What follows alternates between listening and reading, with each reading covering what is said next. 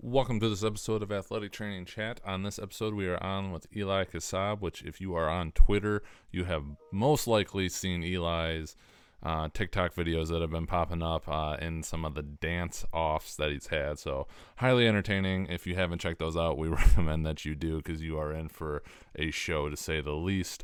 But in this episode, Eli and I talk about athletic training burnout, how that can affect you and how you can use it not just as something to take a break, but also turn it into a positive, and you never know where that stuff's going to quite lead you. So really good episode, especially during this time. We talk about it in relation to using this time to kind of get back to what would seemingly maybe be a baseline to help kind of recalibrate and get going from there. Great episode, and we hope you enjoy.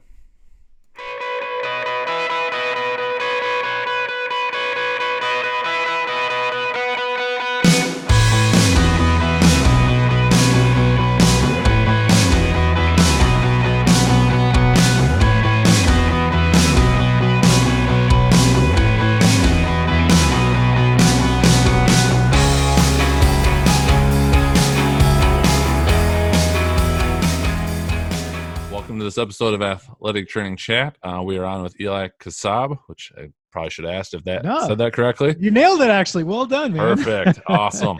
I was thinking about that earlier and, of course, didn't ask. But anyway, we are, when this comes out in, I'm sure, just a few weeks, at the forefront of the coronavirus pandemic. Yeah. So we did not have this plan to do this week during this, but it ends up working out really well, especially on my end, very free. But we are going to be talking about athletic trainer burnout, which honestly I think is really interestingly timed with this because I know in my case we are basically shut down for 4 weeks in the collegiate setting.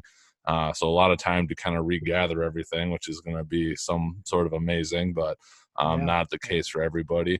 But before we get there, Eli, I wanted to turn over and just get a little bit more background on you. Yeah. So just, a little bit about me, just so people get to know me a little bit. I graduated, I've been certified since 2012. I graduated from undergrad at Weber State University. And then I did my GA-ship at Northern Arizona University, did grad school out there. And then got in the middle of grad school, I got a summer internship with the Seattle Seahawks working football. And then after I finished and graduated, my GA-ship, I went and worked with the Miami Dolphins on a 1-year position. And then I ended up staying for 2 years. They wanted me to come back. So I stayed a second year, did that for 2 years with the Dolphins. And then I took a position over at Oregon State briefly for about 6 weeks because the day before I left to take the Oregon State job, I got a call from the LA Rams, who were moving at the time, looking for another 1-year position that they haven't offered to me. And so I took a position down there, left Oregon State on good terms, and did a year with the Rams. And, at the end of the year, I was still kind of looking for a full-time position. Nothing had opened up yet. So I got a job over working at Stanford for football. I did that for a year, and then I quit. And then I started doing some PRN work with Brazilian Jiu-Jitsu athletes, as well as started a mental health business and stopped the mental health business. And then now I'm still doing athletic training and kind of still transitioning into a couple of different things and experimenting with the other avenues to kind of try and sum it up. I try to make it short. Sorry. Yeah, needless to say, you've done a little bit. I've done a lot. No kidding. Wow. Not even given that background, where to begin? AT burnout, I think it's something that comes up a lot, just our interactions back and forth. You mentioned that's something you find yourself talking to a lot of people about. I can see where potentially, knowing what I've been experienced in some of the roles that you've been in, it is very, very possible given those roles. But where are we at currently on that, do you think? So with burnout in our profession, I think it's still, I think where we're at right now is just learning to understand it and what it is. I think for the people that I've talked to about it is, okay, is it a result from a number of hours worked? You know what I mean? Like, and that's, you know, a lot of people are like, oh, you just decrease the hours that you're working and you won't burn out. Like, I don't think that's personally, I don't think that's true. I think the burnout part is when it starts mentally affecting your state of mind versus like, well, you know, some people may really love what they're doing and they can do it for, you know, 90 hours a week and be just fine. They might be physically exhausted, you know, depending on the work, but they might enjoy it. So like mentally they're okay because they're doing what they love. So I think the first step is just kind of learning how to define it. Like, what is burnout? Is it just hours worked? Is it just pay? Like, you know, for me, I think there's a more of a mental health component to it. You know, and, you know, people can get burnt out working 40, 50 hours a week. So Right. I think a lot of people correlate it to hours worked. And I don't think that's necessarily accurate. I think for me, it's, again, looking at it from a mental health perspective. And, you know, are you happy? Are you feeling fulfilled? Are you feeling valued? Are you feeling, you know, those types of things? You know, and for me personally, like when I hit burnout, for me, was when my 2018 year when I was with Stanford. You know, before, you know, I was still working football all those years, but I was, you know, I was doing okay. I was doing what I loved. I was super excited. My whole goal was to work in the NFL. And once I got there, I mean, we were working 90 to 100 hours a week and I was tired, but I enjoyed it. Like I loved it. And it was a lot of fun. You know, there were, you know, stressful periods like training camp, super stressful because now you're pushing 115, 120 hours a week and you can get physically exhausted, you know, but, you know, in the end, once you start the season, it gets a little bit more fun. So again, I think it just depends on your state of mind and kind of where you're at mental health wise with your job and, you know, your personal values and goals. So I think just understanding that to answer your question is kind of No, where we're at. absolutely. Um, that was actually kind of a question I had, and just now you bounced around a little bit. Maybe this ties a little bit into your mental health, you know, company that you started, and maybe now have Yeah. downshifted a little bit. But do you see it, you know, varying by the typical setting? Like, I have never been around professional football. I've been around Division I football. I haven't worked it as a certified, but know that I've been around it as a student. A lot of my experience has been in Division I track, which has its own unique kind of version of it, and that the season never ends. Um, but now being at a Division III, there's busy times, but it's not always busy. And then I don't, you know, I haven't actually done any work in a clinic or anything like that. So you know, on a Mhm. regular basis, but any thoughts on that or in your conversations? Yeah, you know, for me, it's really interesting. I know the track and field work very well because during my GA ship, that's what I worked. I worked I track and field. swear we ran into each other then because I was at Oklahoma State during the time. Oh, we for sure then, because I know Yeah. for a fact we traveled up there for track or cross country. Yep. We're up there for some cross country Yep. meets. Dang, that's crazy. Yep. When you said Yeah. Northern Arizona, I was like, man, I feel familiar. I think that's it. Yeah. So I know it very well. I haven't, you know, after I did, you know, 2 years of that, and then you know, and then yeah, like, you know, having a variety of experiences, at least for me, in my personal experiences, you know, it was at least from the professional to the collegiate level, it was a lot more work at the collegiate level. At least for me in my specific situation at the time, you know, obviously that can change. You know, programs are always changing, always adding staff and changing things. And but for me, just track and field, I know is a really, really long season. It never ends. As far as professional football, college football, you know, for me, a lot of the guys when I was moving from NFL to college, they were telling me how much more work it was going to be, and you know, and it was true because just because it's because the athletes are there all year round. You know, there's winter conditioning, there's spring football, there's summer conditioning, there's, you know, it just never ends when you're in college. And like, I was almost as busy, if not busier in the off season in college than I was in season with football. So NFL wise, you know, it, in the off season, for the most part, you have a lot of downtime immediately out when the season ends, but then you have kind of periods where it gets busy. You know, draft stuff, draft combine gets busy, OTAs get busy, rookie mini camp gets busy. But then you have like, again, the front end of like immediately after the season ends, you've got some downtime, a little bit depending on how far you go into the season. And then you've got essentially about 6 weeks of complete like downtime before training camp starts. Now you're not off for 6 weeks, but you'll rotate week vacations and stuff because you're still doing rehabs and things like that. But I have spoken to athletic trainers. I've got friends of mine that are in a clinical setting, industrial, military, a lot of different settings. And, and for me, I don't think it's all tied to football as far as the burnout thing. The most common ones that I've heard from is basically football and track and field, some basketball athletic trainers, but for the most part, it's kind of that track and field, and of course, a lot of football athletic Right. trainers kind of Right. hit that, and I've heard a lot of really good things being in a clinic, an industrial military setting. They obviously, those are a lot more manageable hours. So I think it's, less likely of getting burnt out. Not to say that you still can't, but it just becomes less likely in those settings. Again, just from people that I know in those areas that I've talked to. So specifically, mainly for the two of us, because this is where we spend most of our time in collegiate setting, maybe not so much the pros.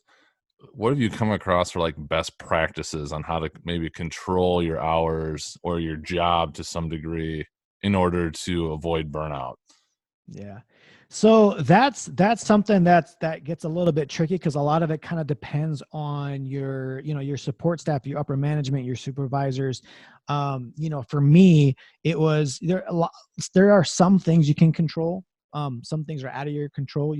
Head coach or whatever is making the schedule, and it is what it is. You can basically try and do your best within your own staff to try and manage it, but that's depends. Like if you've got a situation where you've got a team of 5 athletic trainers all working football, you guys can maybe afford to rotate some certain shifts or something like that, then great. But, it's not always the case. A lot of the times, people don't have, we're always shorthanded, in a lot of settings, but definitely in the collegiate setting. So I think as far as best practices for it to answer the question is really just learning how to kind of set some boundaries with the athletes and then the coaches. I think is really important. Of course, again, uh, personality dynamics come into play. What kind of head coaches are you working with, and are they open to your suggestions? Like, hey, coach, listen, it'd be more efficient if we, did taping and treatments like around this time, and then have meetings, here, and here, and practice at this time. Can you have that conversation with your coach? And then if you can't, like, okay, well, now how do you go about it? You're talking with your supervisor, how far up do you go up the chain before, you kind of have to just kind of maybe suck it up and then look at other settings. You know what I mean? Like Mm-hmm. there's only so much you can control, but at least making an effort to set boundaries, communicate with your coaches, communicate with your supervisor and say, hey, listen, like, do I need to, be here for, let's say there's a 4-hour window where I'm just twiddling my thumbs. Like, okay, well, can I shut down the training room? Like, can I go get lunch? Can I go get a workout in? Can I go do something? Some places will let you do that. Some places are very still old school and that you're in the training room and it's open, whether you're twiddling your thumbs or not, you're in there, you're open, you're available, because that's just the way it is, it has been. And I think trying to change that culture. So I really think it's a big piece is just, setting boundaries and communicating as best you can. Obviously it depends on who's on the receiving end of those things.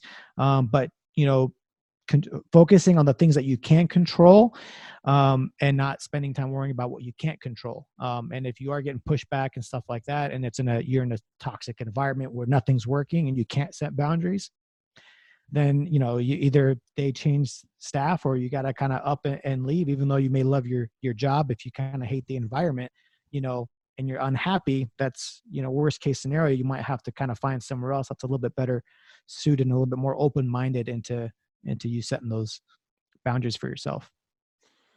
Yeah, I agree completely. You said a couple really interesting things there, and it's one we've been talking about. You said something very interesting, the with coaches, working with coaches, which I think is something that's continuing to come up, and I know it's something that I've really changed my viewpoint on in the last couple of years, working with, not for, and going from there.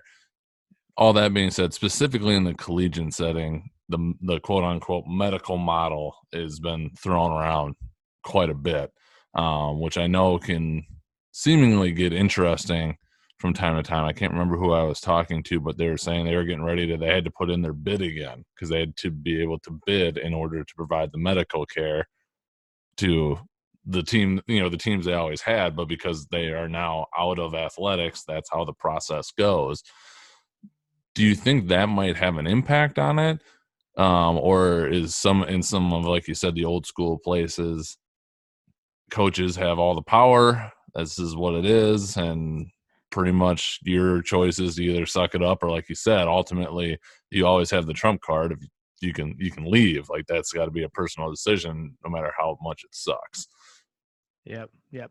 No, and so for me, I'm actually currently, I just started a couple months ago. I'm actually I don't even know if I put this in my intro, but I'm at a Dixie State University right now in Okay. St. James, Utah. It's a Division II school going D1 here in a couple of months, and they're on the medical model. And so I've been at collegiate settings on both ends of the spectrum, without it, with and without it. And so I've kind of gotten familiarized over the last few months, kind of working in that setting, and it's been nice. I'm sure there's pros and cons to it both, but I think, yeah, I mean, learning to work with the coaches, and I think having that separation of being, working, basically being paid through the hospital but then working at the university, has, kind of helped give us some security. For me, it's nice knowing that a head coach doesn't, because it does happen where in certain settings, if the head coach wants to bring in his own guy, like, you're gone no matter what. And Unfortunate. so, yeah, it's unfortunate, but it happens a lot. Like, there's, Right. mostly in the professional setting, but it does happen. So, and I think, and I've seen from the coaching side of things too, that they're slowly becoming a little bit more open into working with us as an athletic trainers, and more open to working with other departments, because I think they're starting to realize, like, how much of an integrated system it needs to be in order to be successful. Some coaches, again, like, athletic trainers, are still very old school in their thoughts and their mindset and their ways. And so, they may make decisions that are not necessarily best for either you or the strength conditioning staff or the nutrition staff, if you have one, all the different departments that are involved with the team that you're working for. But I am seeing that there are a lot more coaches that are becoming a little bit more open-minded and willing to work with the different departments, Hmm. and trying to figure out a way to integrate everything together. And it's slow, because it's just been such a different culture over a very long time, that it's going to take some time to transition over. But I do see it changing a little bit, which is nice when you have some younger coaches, because they're a little bit more moldable sometimes, not always the case, but it's certainly something that, at least being on the medical model versus being in athletics, I think, just from a job stability standpoint, that helps out quite a bit. And of course, if there are any complaints on the coach's side of things, they still can, go to the supervisor and stuff, and talk if they do have concerns about their athletic trainer. So you're not completely, exempt from getting, fired or replaced. But at least it gives you some sort of stability, and removal of any kind of, bias decisions you may or may not have, working with under the coaches. Sure. Yeah, we've had a couple interviews at our school and talking with coaches in terms of new head coaches, and they kind of get through the process of AT, and they kind of come through. And um in fact, that we've turned over so much, I've started kind of joking. I've heard this story. There was a head athletic trainer at a D3 in the area that would go into every new head coach's office on their first week and say, I'm so and so, I've been, since I've been here 30 years, I'm going to be here longer than you. Here's how we do things. So it was actually the AT going into these young coaches, because he knew they weren't going to be there for Yep, that long. But I don't have a specific answer to this, even if somebody would ask me the question. But your thoughts on how can ATs specifically in the collegiate setting, like, demonstrate their worth and their value when it's not necessarily just putting in more hours and time? Because I used to be that person to some degree, it's improved. Life changes are making it have to adjust even more at this point in my life. Your thoughts on that? Yeah. So I think the biggest thing is to show, your worth and your value. I think first of all is to stand up for yourself and for the profession when needed. You know what I mean? Not letting coaches or players kind of run how you do things. And then I think the other thing is making sure that you're efficient with your time. I don't think it's necessarily, people are like, oh, I put in here's my worth. I put in this many hours. Well, like how many of those hours were work and how many of it were just sitting laying around? Like, you know what I mean? Like when you're talking about showing your worth, it's not like, at least for me, I don't think it's necessarily like the number of hours that you put in. I think it's the work. Like how productive are you being and how efficient are you being? Sure. And I think for me, as far as trying to get it to show into other people, I think that if you're being efficient and you're taking care of things and you're getting stuff done and you're communicating with your staff, with all the different departments, and you're saying, hey, you're showing how involved you are with the athletes. Like, a lot of the times, excuse me, there are some athletic trainers, for example, let's say we'll use injury reports for an example. I'm just trying to think of something that just forces people to kind of communicate a lot. Some people send them every day, some people send them once a week, some people might not send them at all and just verbally talk with the coaches. But I think it's important to maintain some sort of being able to track some sort of communication, whether it's through email or text messages, and making sure that everyone involved is up to date, because this can also show like, okay, hey, so-and-so, I'm getting an email from Eli about this athlete as far as, okay, here's what he's doing, here's where he's at, here's what we're doing here's his plan, like, here's how today went, here's his, he's seeing doc, here's his MRI, here, blah, blah, blah, blah, blah, whatever the communication aspect is. So I think Sure. part of just showing value is showing the work that you're doing. Rehabs, for example, like communicating with staff or coaches about, specifically what's going on in rehab. And I know a lot of people are doing this already anyway, but I think it's a combination of just, showing people like what we're doing, make sure that they know about it. Cause again, if we're just doing everything, we're behind the scenes kind of people naturally, but as much as we can to try and show people like, kind of what we're doing. And that will kind of naturally sort of increase the value that we do have. And that, on top of that, in addition as well, is just building relationship with those around us. I think a lot of the times with athletic trainers, we work so many hours, we're like, man, I just, as soon as you got free time, you want to go home, and we kind of forget about relationship building. Mhm. And this can be administrative staff, janitorial staff, nutrition staff, and just really building and nurturing relationships around you is also something I think can help kind of prove our value on our worth, because then by people getting to know you, they're a little bit more aware of what you do, versus where you're talking to like a nurse at the emergency room or your new team nutritionist, and they have no idea what athletic training is. Just maybe by you touching base with them every once in a while, asking them questions or just saying hi, they get to know you a little bit and understand athletic training profession, and then understand a little bit that just kind of organically kind of lead to them knowing a little bit more about you and kind of what you do, which in turn is a reflection on the profession. Whether it's good or bad is kind of up to you, but Right. those are some things that I personally, I think can help. Completely agree. Well said. I appreciate it, man. I appreciate it. Thoughts on the phrase work-life balance? Yes, I definitely have thoughts on that. I changed my viewpoints on this a little bit. I don't look at it as a work-life balance, me personally. It's something that I've started doing, and the mindset I've adopted is work-life integration. To me, I realized how much of our lives that we actually work. And so for me, it was something that it's for how much work we put into it, it's very much integrated into our lives. And for me, at least, again, like I said, this is what's working for me.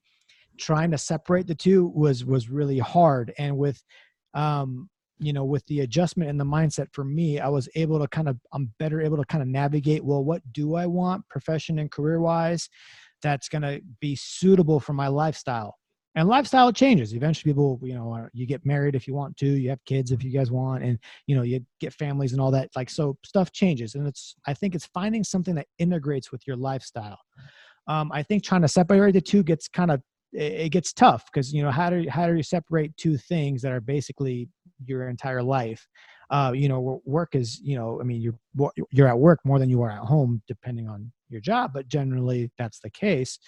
And so with spending so much time in a work setting, you've got to find how it kind of integrates with your life. And, there's no number, hour attachment.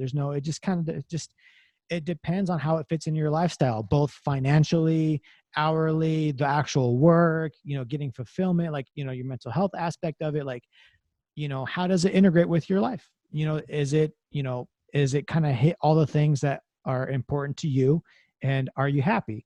And if that's the case, then awesome. You're in a perfect spot. And, a lot of people aren't there yet, and it's totally fine.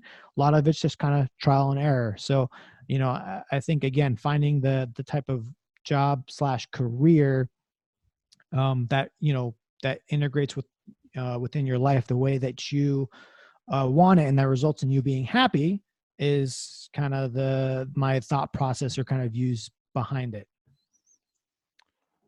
I had never heard of the work-life integration, so I like that one. One I had kind of fallen onto recently was work-life flow. Okay, yeah. And just like you're going to have time. Football is my main sport. I am going to be pretty busy during football. Like, I get out of there as much as I can. I get home as much as I possibly can. It is not the rat race that is Division I. I've got coaches that think that way too, which is also very refreshing. But then after that, like, as much as I can, it's a shift. It's a downshift. It's a chill out, not get home after, get home at 5:30 every day. I honestly was a little worried. Sounds stupid in hindsight, working track. And then coming to this is, what am I going to do with my weekends that I don't have a track meet? It was not hard to fill. Yes. So you'll find something to fill the time. Yes, it didn't take long. Apparently that's podcasting, but that works. I know, right? All kinds of stuff. I know about all this downtime now, and I'm just like, I'm still just keeping busy running around, like, sure. And I think it's good too, because then, and sorry to kind of go off of a little bit of a tangent here, but I think it's good for self-reflection. I was on AT Talks yesterday. Yep. With some of the athletic trainers, and that's one thing that kind of came up, was using this time to have some sort of self-reflection. I think, for me, and I didn't have a lot of that in my last year of work in college football.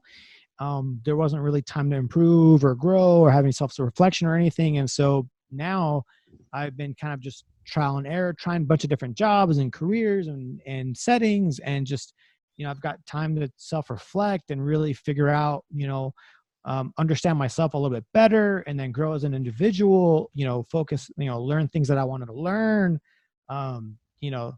There's always, like, use the downtime wisely. I mean, yeah, of course everyone's going to watch Netflix, and I'm a video game lover, so I'll play video games. Fair enough. I'll also use some of the time to, again, self-reflect and see, kind of ponder thoughts and ideas, and just try and grow. Awesome. Anything else around burnout specifically that you want to cover? I do want to, man, there's so much, to it. And I think another thing I guess I'd like to hit on is what to do if you're feeling burnt out. Absolutely. That's a question that I've got when I went through it. For me, and I'm generally a very, very, very positive person. I always have been my entire life. Positive, happy, don't know why, it's great. I'm not complaining. Good for you. Keep it that way. Yeah, no, I appreciate it. But like that last year, when I got burnt out, I kind of started to see that dwindle a little bit, Yep.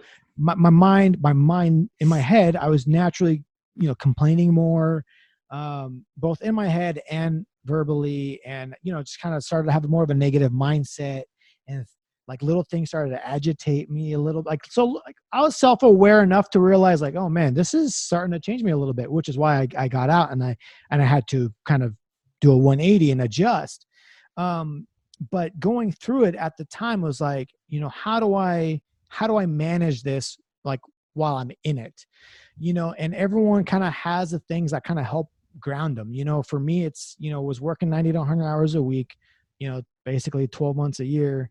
And, it's hard to find a way to ground yourself. There wasn't, exercise. Like I was overweight. I was, around 200 pounds before. And I was working out is like meditation for some people. When you're working that much, to be honest, like, could I make time? Like, sure, I guess at like 10 p.m. to 10:45, and then try to go to bed at 11 and wake up at 5:30. But for me, it just wasn't practical. I had no energy to implement any sort of self-care tactics. So I think developing self-care tactics is important. And if you've got time to implement them, find the things that, your hobbies and things, hold on to them. And if you're in a situation like I was in, where you just you physically cannot do that, then, for me, my way of kind of grounding myself was basically just communicating with my best friends, talking to people, because I love talking to people, and in video games. And luckily, there were nights here and there where I could get on and play for a little bit with my friends, and we would talk. I would mostly vent and complain. For a little bit. I would try not to, but some nights I just needed to.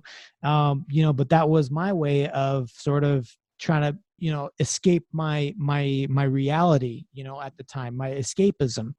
And my escapism was food and video games. And, I think finding what if you are in burnout, obviously you want to adjust to get it fixed. If you're on your way out, then great, like, do that too. But if just to manage it while you're going through it until you figure out how to transition, definitely find your source of escapism, or your source of grounding, where you can basically just escape, your work setting, and get your mind taken off work. That can be cooking for some people, working out, running, meditation if people meditate, walks, long walks on your own with people. I mean, there's just lots of options. So find what works for you. There's not going to be a kind of a cookie cutter thing where everyone can follow it and be just fine. You really have to kind of find what your escapism is, and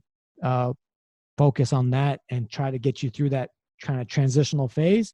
Hopefully it's transitional. If you are burnt out, it's, fix it or get out. Like, it's not a place to stay long term, and I get everyone's situations are a little bit different, with finances and money and family, and, as far as needing a job and stuff. But, there's just, figure out a way, make sure that there's some sort of kind of plan or process to eventually try and fix the issue, because you can't really sustain that for the next, 40, 50, 60 years of your life. Yeah, I think the hitting on the part of, like, it's hard to leave a job, but it's also okay too. Like, that's a hard conversation, and obviously it does things to you financially, but it's the ultimate decision that you always have. If it's not going to change for you, that might be what you have to do. Yeah, exactly. It's definitely not easy. It's it's stepping outside your comfort zone. It's whether you've been somewhere for a year or 10 years, it's never easy. But it's just recognizing the big picture, and making an adjustment for yourself in the long term. I think is huge. And I think it's hard for people to step outside their comfort zone. But I think recognizing it and being able to kind of make that decision, if that's what's best, is super important. You got to be able, at least for if you're unhappy, like for your own happiness, it's just got to be something that needs to get done. Absolutely. Yeah. I'm glad you brought all that up. That's a really good point. I appreciate it. Now, with that, Hmm. anything else around burnout that you'd like to cover?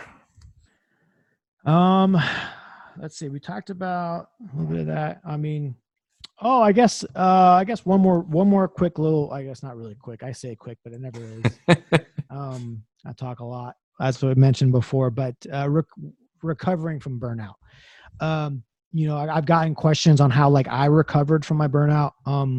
And really for me, I took about 6 months off of work completely. I was in a financial situation where I could do that. I'd saved enough money, and I just I traveled and I saw people that I haven't seen in a long time.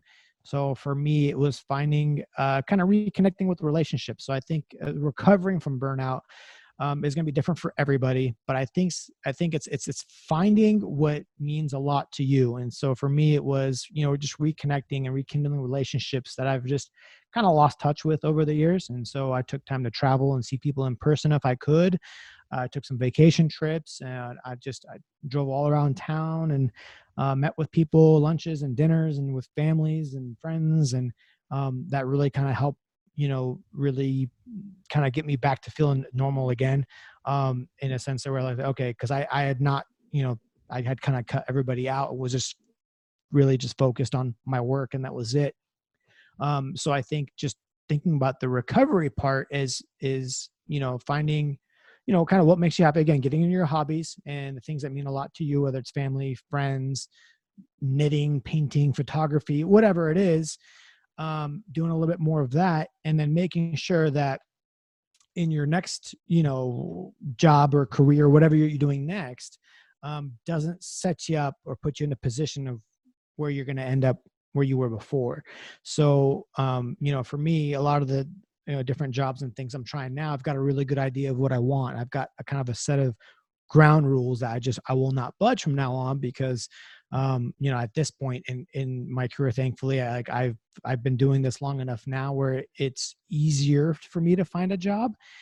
And so if I am in a situation where I'm just not happy and I can't make any adjustments, then and there's nothing that I can do to really kind of tailor it to the way that it would make me happy, then I can kind of uproot and try other positions. Not ideal, because no one wants to keep uprooting and moving around. But again, it's kind of trial and error. So I think as far as recovering from burnout, if you're going through it, I think don't be afraid of trial and error. If you've never worked in the industrial setting and you're like, I have no interest in industrial, try it.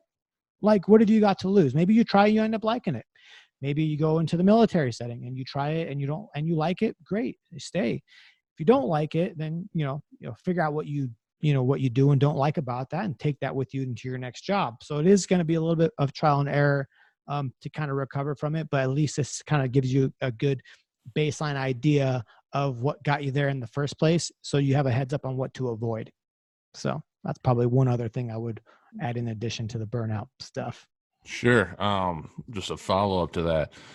Did you find like it was that kind of experimentation or kind of doing different things that kind of sparked you back into wanting to do kind of, I guess, traditional in quotes athletic training, or back into into this setting? Yeah, no. So, well, for me, it was really interesting. The mental health business I did with some friends, that was something that kind of was, my friends are licensed marriage and family therapists. It was a program for suicidal youth. Total long story, but short version, I was like, yeah, let's just try stuff. Let's just try it. Why not? Like, I'm all about like happiness and, passionate about that. I want people to be happy in general. And so we tried it for a little while. Didn't work out. A lot of reasons. Totally fine. I learned a lot. At the time I was like, one of my hobbies is Brazilian jiu-jitsu. And, I got involved with some of the jiu-jitsu tournaments and doing athletic training coverage on that side, PRN, which was nice because I can kind of pick and choose which tournaments I wanted to work. And, I could very much kind of control my schedule that way. So it kind of kept my foot in the door with athletic training, and I'm still in the experimenting phase. As we stopped the mental health business, I was going to go do more contract work. And I was kind of thinking, well, like, what do I want to do next? Like, I had some friends of mine were like, come to the military setting. Some of them are industrial setting. And I was looking at those options, and it just so happens that the city that I'm in is St. George. I'm living with a friend of mine who's also an athletic trainer at the university here. I was living with him as I was starting the mental health business. Well, timing wise, as I stopped that, they had a full-time baseball AT leave. He's like, dude, would you mind, like, would you be interested? I'm like, no, like, I really don't want to go back to college. I was like, I don't want to do it. I don't want to do it. So I was like, I'll help out PRN until you guys find somebody. That was my plan. I was going to hire and then figure out this spring, I was just going to, I don't know, figure something out job wise, athletic training wise. Not really sure if I was going to move back home to LA or stay out here in Southern Utah. I didn't know. So I did PRN stuff, and it wasn't too bad. I was working baseball. Okay. I've never played baseball. I don't follow baseball. Not a huge fan of the sport, but I was like, why not? I'm open to it. Let's just try it. I tried it. Baseball for me, it's hard to get into, coming from just mostly live action sports. Mm-hmm. The guys were great. The coaching staff was great. The staff's been really good to me, and the hours were super manageable. And the workload was, again, it's, we're efficient. We're not like just pulling our thumb, wasting time. And I was like, okay, you know what? They weren't able to find anybody. And I was like, okay, sure. Why not? Let's try it. Let's do it full time until I can figure out what my next step is going to be. And I'm not really sure how long I'll do this. They're asking me the other day if I plan on staying here next year. I have no idea. So I'm actually in that experimental phase. Okay. I don't think it's this setting, but right now I'm in a good place. I don't mind it. It's good work. The guys are great. Again, it's fun. I'm not burnt out at all, but I can tell that there's just more things I want to do. And so, for me, I'm still experimenting. Like I said, one thing is, and sorry, I'm not trying to like plug my podcast on here, but I started a podcast because I just have this, it's just my name, Eli Kasab, on any other platforms if you guys want to listen. But anyway, that's not what we're here for. But I had people plant the idea in my head because I talked to other athletic trainers, and I talked to people about life, athletic training. And so I was like, okay, why not? I just said yes. I was like, okay, Google how to start a podcast. And then I just tried it. I'm just trying stuff. I'm like, okay, I'll do that for now until it's, I don't know, becomes not fun. And then I'll stop doing it. Just trying it. And then another passion of mine is I love all things finance related. I'm a big, finance investing guy. I love all things stock market, kind of real estate related. And I help a lot of friends and family out with personal finance, money management type stuff, investing stuff. I just kind of keep to myself because I don't want to lose other people's money. Yeah. And it's way out of my scope of practice. I don't have a right now would be a real interesting time. Oh, right now, side note. Oh, everything's on sale and I love it. Anyway, I'm buying a lot of stuff in the stock market right now, but but that essentially what I'm trying to get at is that got me thinking about, some people are like, well, why don't you kind of combine that? Maybe look at the real estate field. There's real estate investing, there's real estate flipping, and I don't have an interest in flipping, but maybe the investing side of things. So I've been spending time kind of researching more on that end, and trying to see if that's something I would potentially be interested in doing. I have no idea. So yeah, I'm just doing a lot of things right now. Again, just saying yes to kind of whatever, and just trying stuff and kind of seeing what I like and don't like.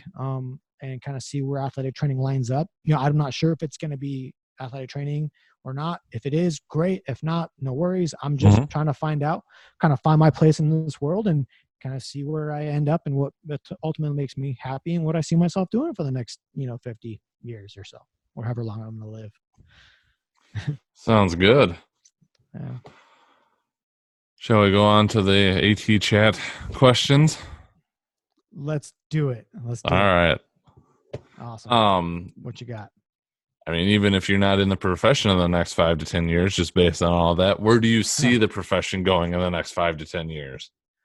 I do see the profession growing in the next, 5 to 10 years. I think a lot of teams on a lot of different levels are adding staff, and I think we're slowly starting to, it's a slow process, but getting organizations to recognize their value. Pay scales are going up slowly. It needs to get up higher, but it's getting there. So I think it's heading in a good direction, in a sense where we're starting to become a little bit more known, and positions are starting teams are starting to grow, programs are starting to get built, and a lot of high schools, colleges, and different divisions, 1, 2, 3, are all starting to add staff. I know that Dixie State over here is adding 1 or 2 full-time staff members next year. Nice. And I know that they're adding like intern positions and stuff. So there's definitely, I think there's gonna be a lot more opportunities for athletic training. And a lot of non-traditional settings I think are getting really popular. So I think you're going to see a lot of athletic trainers become a little bit more common in the non-traditional settings, like industrial, military, or even the police, police or firefighter Yeah, environment, like absolutely. on the EMS side of things. So I think you're going to see more non-traditional and more growth as far as, how do people view us in athletic training, and just trying to educate people on what we do. And yeah, so. What advice would you give yourself if you could go back when you were a younger athletic trainer? Advice that I would give, the one piece of advice I would give is learn to set boundaries, and it's okay to say no. Were some of the things, because early on, I'm sure everybody, like, I was just, just yes to everything, like yes, and then you don't realize the, Pandora's box kind of opens, and you're like, oh, okay, I know that now. Right. I couldn't foresee that happening before. So I think for my younger self, it is learning to kind of set boundaries and learning to say no are a couple of pieces of advice that I would give, and it's okay to not know everything. Oh yeah, absolutely. I was so nervous about being like, I don't know, or I'm not sure. Like I felt like I had to know everything. That's something I would tell myself, like, it's okay. Really, it's fine. Just, say you don't know, learn, move on, and kind of go from there. Not the end of the world. I like it. What has been one of the most influential resources that you have found so far in your career? The people around me. I really have been so fortunate to have just developed so many good relationships with so many good people over the course of my life, and having people to rely on when I'm just in a bind or stuck in a situation I'm not really sure what to do. For example, baseball is a new sport for me. I reaching out to athletic trainers that have baseball experience to kind of help me with some certain things, baseball specific stuff was huge. So I really think the most influential resources I have, for me, is just the people around me. I've just, again, like I said, I've just been super fortunate to have amazing people in my life. And I value relationships more than anything, just because I just think that that's just kind of priceless and, invaluable. Agreed. If you could change or eliminate one thing, could be a modality, a common practice, a mindset in the field of athletic training, what would it be? I've got lots, but let me just pick one. If you want to throw a second one in there, we're not opposed. We're not okay. All right. Well, the first one, I will say this is learn to not take things personally. I think this is a mindset piece for athletic training. I've seen a lot with full-time staff, interns, students, graduate assistants. There are a lot of situations where I see people take things very, very, very personally, and it ends up creating a hostile situation. Not always hostile, but it just creates a negative environment or a negative situation. Mm-hmm. And I think one of the biggest mindsets people can obtain in athletic training, or try to work on, is trying to separate, your, personal, kind of emotional side of things from like the logical and practical side of things. I think learning to, work together, and kind of decide, like, okay, like, let's say you're presented with a problem and then a solution, making sure that the problem and the solution are both thought about, practically. What makes the most sense from an efficiency standpoint, from a program standpoint, like what's best for the situation at hand versus, and then taking, not taking things personally. If there are suggestions back and forth, or if your idea doesn't get picked, it's okay. It's nothing personal. It's just like, let's just figure out kind of what's best for the program. And I think Sure. a lot of people really kind of focus on, themselves, and on their, I guess not focus on their own feelings. Like, so if somebody were to offend them, well, now that changes their decision and what their recommendations are. So now, if, as a staff, you're meeting and you're like, hey, I've got option A and B. Well, like, are you going to pick option A because it's what makes the most sense? Or are you picking option B because you're trying to, spite the other person because they offended you one time doing something, you know what I mean? Yep. So I think trying to separate the two. And I think the other piece is just, for a more, I guess, more on the clinical side of things, is just learning to get the athletes off the table. All the feel good stuff. I like that. See a lot of that. I think that's, Yep. like, you got to get moving. You got to get off the table. Like, you got to do mobility. You got to get work in. All the modality. There are a lot of modalities out there. There are just so many, and they all have their place as a supplement. But ultimately, I think it's really important for people to kind of focus on just kind of getting the athletes kind of off the table when they're ready, and getting them kind of moving and being more kind of active in their treatment rehab programs. I can appreciate that one and agree completely. I appreciate it. Last one is, what does being an athletic trainer mean to you?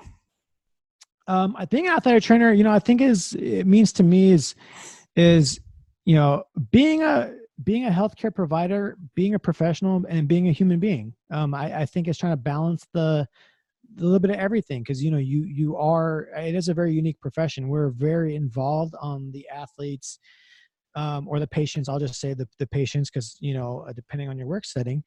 But you do develop very close and interesting relationships with people, and learning to balance, you being a professional healthcare provider versus, being a human being. You're going to see people on their best days. You're going to see people on their worst days.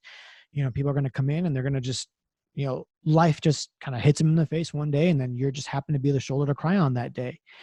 So I think people, you're learning that, while you do have to be professional and maintain that professional relationship, I think at the same time, it's important to maintain, being a human being and being empathetic to people and kind of listening, when you need to. And I think, in athletic training for us, I think we're really just, kind of just caring people in general. And we're ultimately out there to look out for others, and to take care of others in lots of different ways. It's not, just physical injury, but it's very much mental health component to it as well. So that's what I think it's kind of just kind of, being a nurturer and a provider.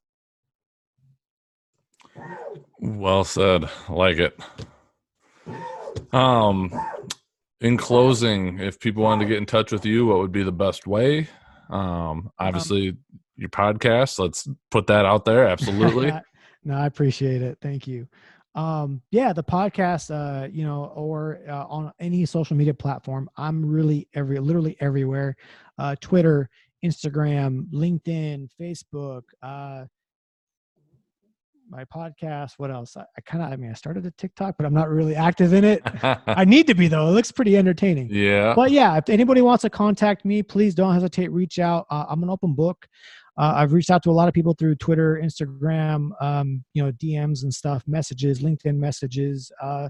I panned out my cell phone number. Like, it's just like, it's nobody's business. Call. I've talked to people over the phone and FaceTimed, and so really just, anything I can do to help, and hopefully help people kind of navigate, kind of wherever part they're at in their lives is huge. I really do enjoy it, and would love to help out if anybody, has any questions or needs anything. So. Awesome.